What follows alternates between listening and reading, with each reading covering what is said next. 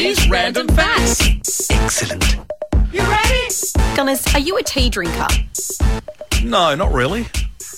Well, there goes my fact. Pretend you are. Gunners, are you a tea drinker? Yes, I am. Okay. Do you suffer from TEPIDOPHOBia? A fear of lukewarm tea? No, a fear of a badly made cup of tea where it's not strong enough. And that is a big mistake that a lot of people that don't drink tea make when they make someone who does drink tea a cuppa. So you probably would make that mistake if you ever made a cup of tea for somebody and said, here you go, and if it's really pale, then it's a bad cup of tea. Unless you like it like that. Yeah, when you said tepidophobia, I thought tepid water, thinking it's a little bit cool. Well, it could be that as well. Tepid in colour, tepid in temperature, tepid in taste. Yuck. Yeah, I've got tepidophobia, fear of a badly made cup of tea, sends shivers down my spine. That's why I drink coffee. And when I drink tea, it's with a tiny splash of milk and very strong. I'll remember that.